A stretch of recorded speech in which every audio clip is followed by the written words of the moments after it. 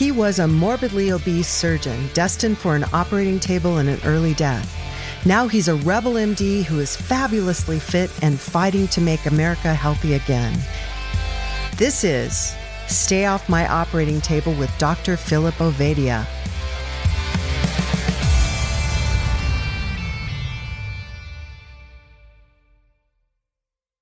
Hey, welcome back to yet another episode of the Stay Off My Operating Table podcast with Dr. Philip Ovadia. We are joined today by the very first orthopedic surgeon I've ever met who wasn't trying to cut on me, Dr. Howard Lux.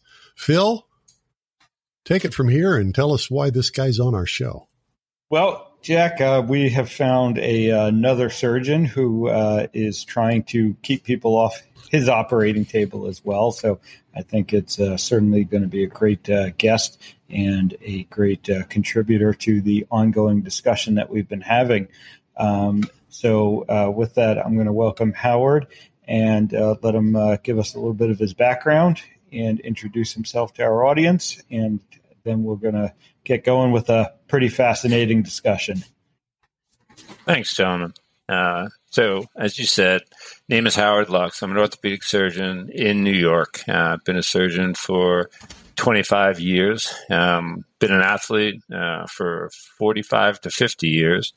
And, you know, with my training, the adaptations that were necessary to maintain my training level, I just started to see things change. And I just started to see changes in peers of my age who weren't necessarily aging well.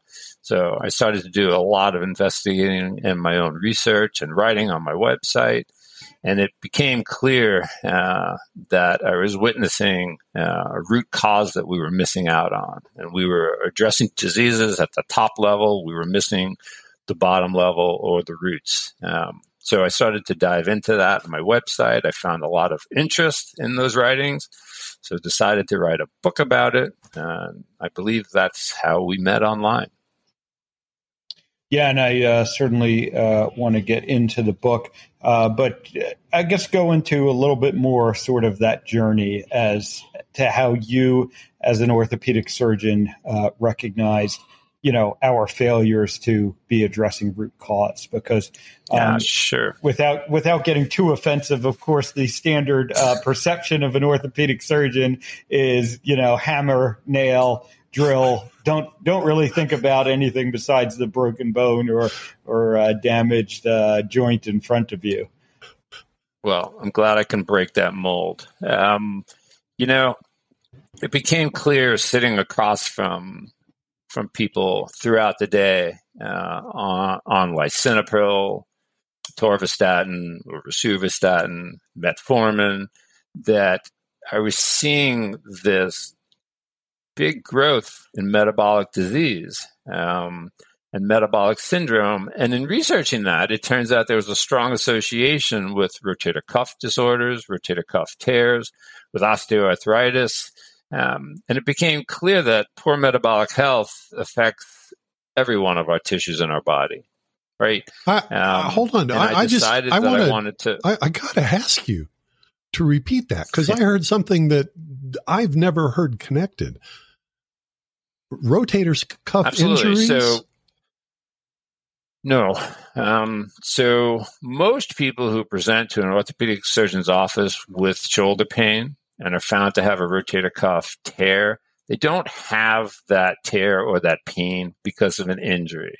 They woke up with it, or they moved their arm suddenly and their shoulder pain started. And if an MRI is obtained, you may find these small little rotator cuff tears. It's not that you actually tore it one day. It's simply that the tissue wore out or it degenerated. Okay. Is that an age-appropriate change? Is that an age-appropriate change accelerated by poor metabolic health and function? The answer is yes. It probably is in combination with poor metabolic health. Cholesterol deposition, uric acid deposition, lots of metabolic changes will cause deposits in our rotator cuff tendons, poor vascularity, and result in tearing, fraying more easily than in people who are healthy. And you have a specific definition of what that means to be healthy, I guess. All right. I didn't mean to interrupt you, but that one was, I hadn't heard that before. Okay. Carry on. After I started to recognize these associations, I started to write about it. I started to share them with people in my office. And that started to turn into a longer evaluation, a longer discussion, a more detailed discussion, and in many people, a much happier patient. It turns out that we were able to affect people's lives on a more general basis than their shoulder, as I was able to draw the associations between what was going on and why they were in my office, as well as in their other doctors' offices for their hypertension, their cardiac disease, type 2 diabetes, etc. And I found that I was in a unique position to discuss metabolic health with them because I was seeing them quite frequently for their shoulder or knee-related issues. And that launched into more writings and eventually a book. So I realize this may not be an accurate assumption, but my assumption is that the bulk of the patients who are seeing an orthopedic surgeon are probably, especially one who specializes in sports medicine, as it says on your website, that you're seeing people who are pretty fit. And yet you're describing, that doesn't sound like you're seeing people who are pretty fit. Yeah. So fitness is very subjective, right? You can be active, you can be a runner, you can be a cyclist, but you have a resting lactate of 1.8. Your LDL is 180, and you have other markers of concern. So, yes, I treat young students with injuries, ACL tears, shoulder dislocations, etc. But many adults, interestingly enough, are in my office with pain, and I'll ask them if they were active in sports, and they're like, sure, I played football, baseball, maybe even some basketball. And when I asked when they last did it, it was in high school. So they remember their days of activity gone by and reflect upon them well. And in their mind, they're still an athlete. And this is somehow still a sports-related injury. And I assume it's not. Well, half the people that I'm going to see with knee pain or shoulder pain might play tennis, might kite surf, might hike, or jog or run. So they're associating their pain with an injury caused by their sport or activity of choice. But that's not necessarily the case in the end. And what kind of reception did you, or do you get from your colleagues, both in the both your fellow orthopedists, but also, the family medicine doctors who, you are now pointing out to them that, the patient who's in front of you with an orthopedic issue really has a metabolic health issue. What kind of, how has that been received as you've sort of interacted with the rest of the healthcare system? Yeah. It's tricky. As an orthopedist, I don't know any other orthopedists who focus on metabolic disease and concerns as much as I do. It certainly affects your RVUs when you're spending a long time seeing a patient with shoulder pain because you're trying to explain to them some strategies how they can avoid dying an early death. The primary care doctors, I'm a private practitioner now. I left my academic appointment and place of work of 20 something years over a year ago. And every primary care practitioner in my area is nailed down by a large hospital system. So I'm primarily a word of mouth practice, but there are a few primary care doctors left. And I try to work with them. I try and call them about these patients. I try to touch base. I may be planning a knee replacement on someone, and their A1C is 8.1, and they're only on 500 milligrams of metformin once a day. What does that mean for us non-doctors? So hemoglobin A1C is a means of determining how well controlled your blood sugar is when you have diabetes. A1C should be 5 or under, 5.5 or under, even in a non-diabetic. And your risk of complications, your risk of infection, your risk of failure of a joint replacement, issues with anesthesia, go up dramatically as your A1C goes above 7. So we won't operate on anyone electively who has an A1C above 7. And what about the metformin? I've heard you mention that a couple of times. What's that about? Metformin was one of the earlier medications used to treat early insulin resistance and achieve blood sugar control. There are other medications around, although it's still used by many. But there reaches a point where the disease becomes severe enough and well entrenched enough that people don't respond to it. Okay, all right. So the A1C is the marker the marker that indicates poor insulin receptivity, and the metformin is a way to help them treat that. Correct. Okay. And so, how often today would you say that someone comes to you and they're thinking they need a knee replacement, let's say, or a hip replacement, and basically they just need their metabolic health corrected, and you do so, and they're back in your office a few months later saying, right, I don't need the knee anymore. My knee feels great now. And talk about how often you see that today, knowing what you now know, versus how often that would have been the case, 20 years ago when you were beginning your practice. I can have this talk about metabolic health with shoulder pain and knee pain patients all day long. But if they can't sleep because of their shoulder pain, they don't really care as much about the metabolic health issue right now as they do about their ability to sleep. And the metabolic health concerns and its effect on soft tissues, cartilage, and bone is really an issue that we need to conquer when people are young, before all these substances have had time to accumulate and raise to a certain burden within their soft tissues. So I will work hard to get people more comfortable. Obviously, we know that people with insulin resistance and type 2 diabetes have a higher pain sensitivity and higher pain scores versus people with similar disease or changes in their shoulder, and they don't have type 2 diabetes. So we will employ strategies to get that pain diminished. At the same time, we employ strategies to improve their metabolic health.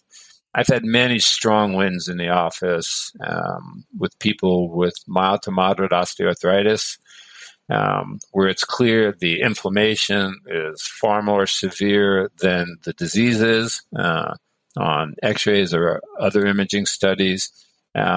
And with employing some traditional measures, such as anti-inflammatories, and getting them on Vascepa, if their triglycerides are high, dealing with getting their A1C down, we are able to control their inflammation to a large degree. It's been pretty surprising. And after a round or two of physical therapy, many are quite comfortable again. Ken, I want to follow up on what you just said about catching it when they're young before they've accumulated this load. That implies to me that the longer you remain in a state of ill metabolic health, that we're accumulating crap in our joints. Did I understand that right? Yes and no. So metabolic disease, as we know, like heart disease and elevated ApoB or LDL or Lp(a), these are area under the curve issues. So it's a time-dependent issue. The length of time that your artery walls have been exposed to elevated lipoproteins, ApoB lipoproteins, and elevated uric acid levels, etc. So it's the same thing for your soft tissues and for your joints. Okay. The longer that your tissues and joints are exposed to these, to this disease burden, to these metabolic issues, the larger the consequences. So the damage is cumulative. Absolutely. And it accumulates slowly over time. To the vascular system look and at the Gerald soft tissue. Shulman. Okay. Say again? Cumulative to both the vascular system and the soft tissue of our bodies. Sure, and your brain and your cardiac system, etc.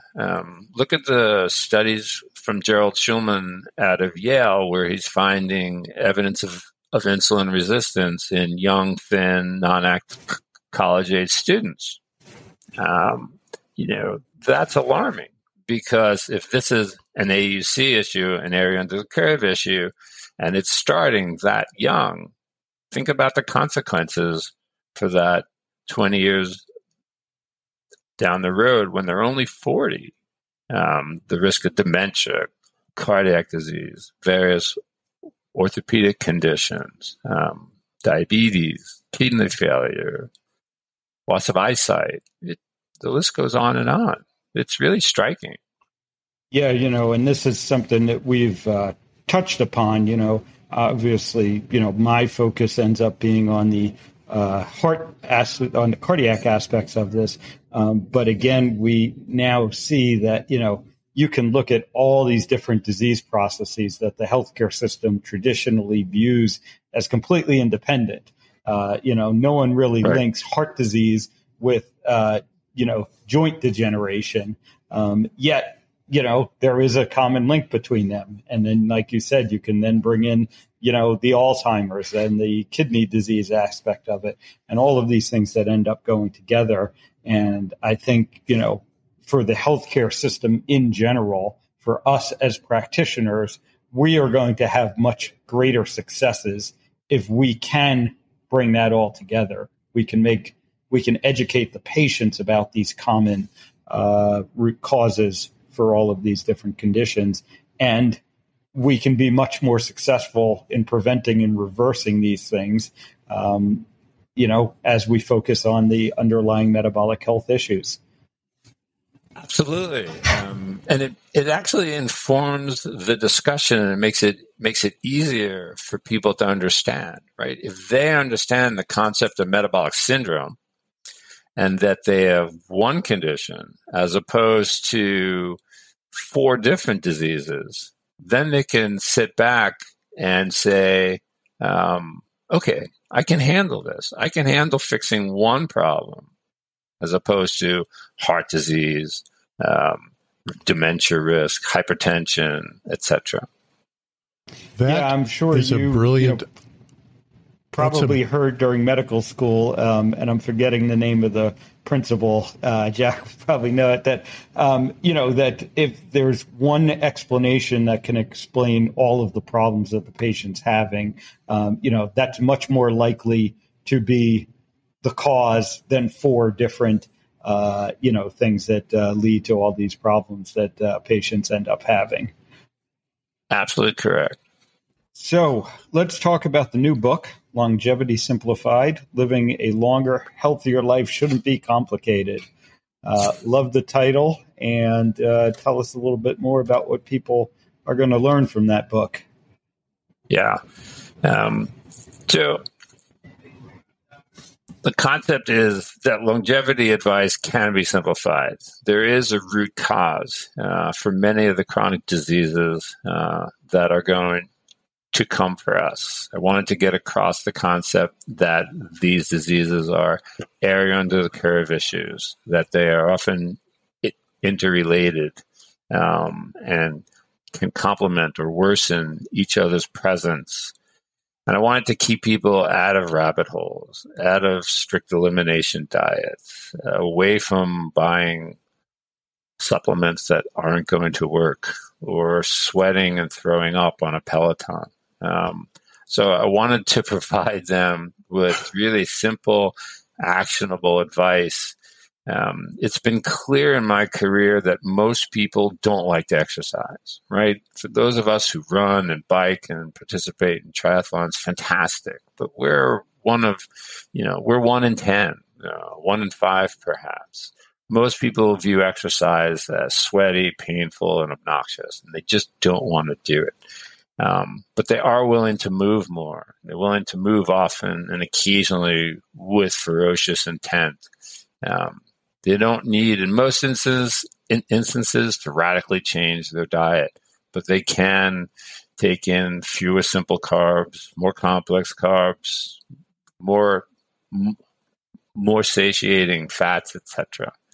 And I put this writing together in a simple format to inform everyday folks like you and me of the simple strategies that are necessary to try and enable us to live a longer, healthier life, better health span, as I talk about.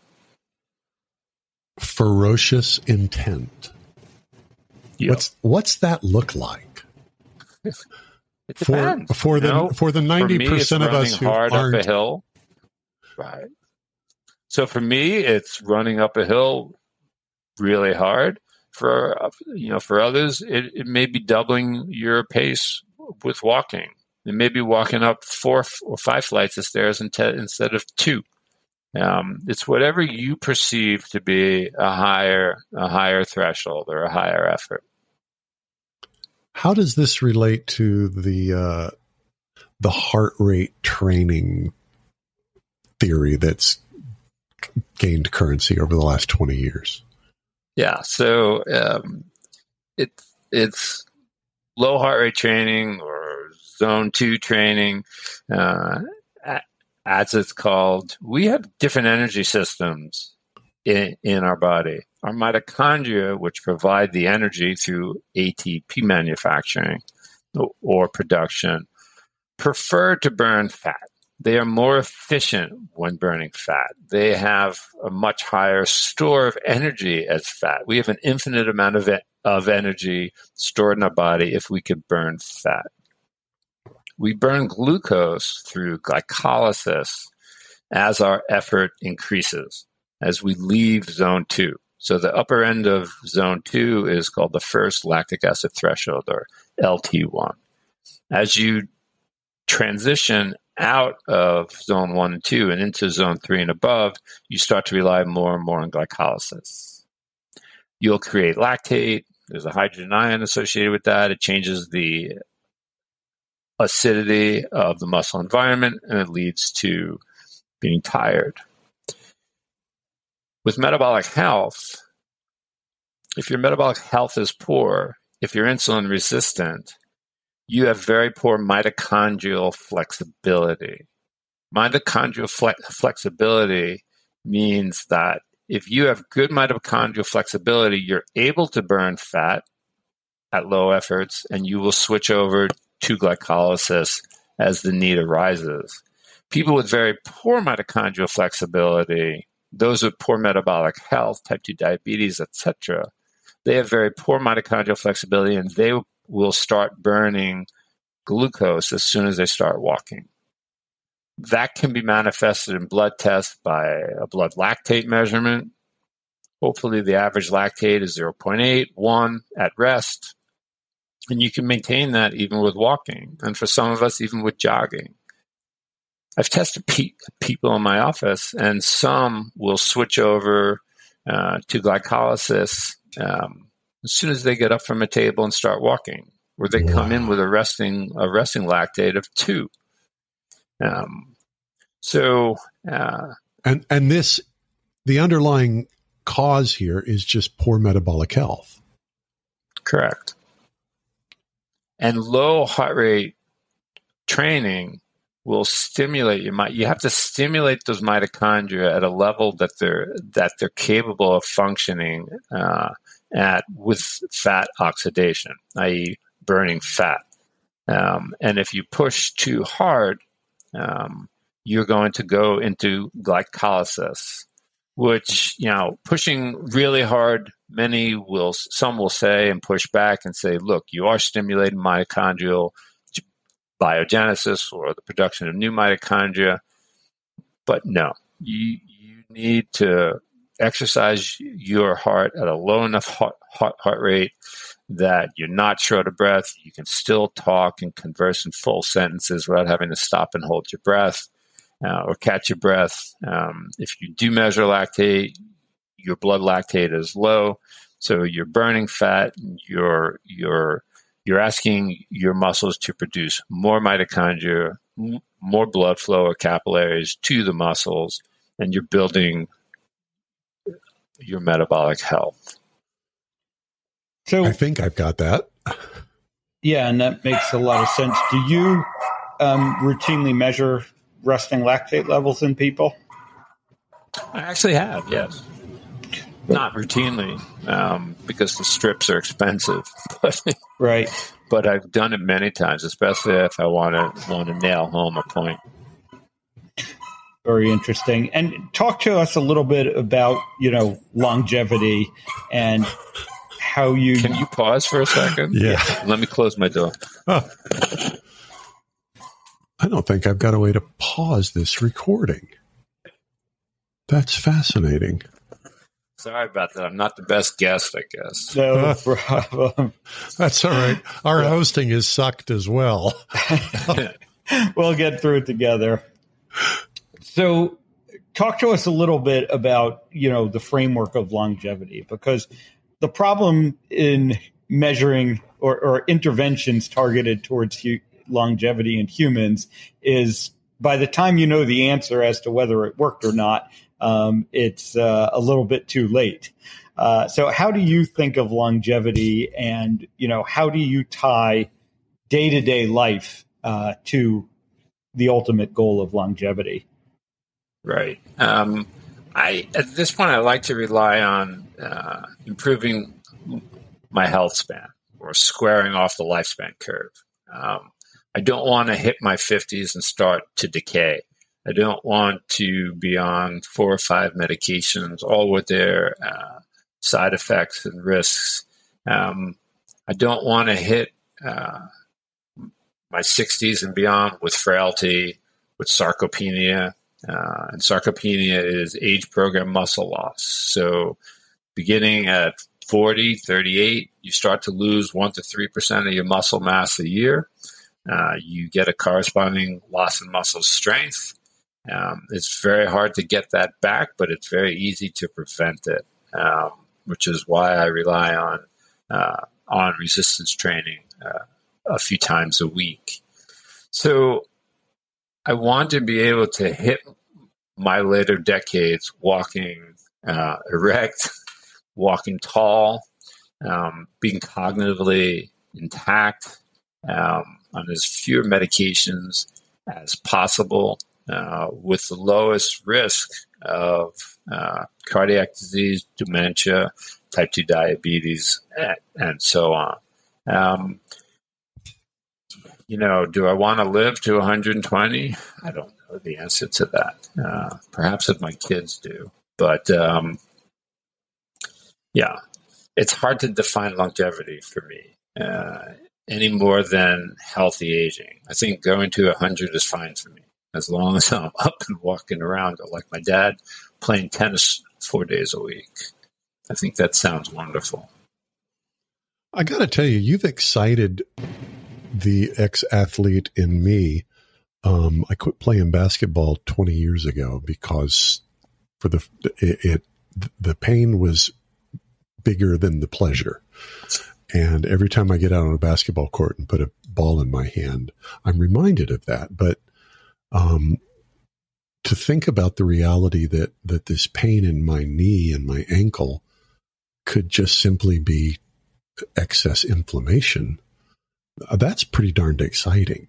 I would love to be able to do those kinds of things that I used to love doing and do them with less pain.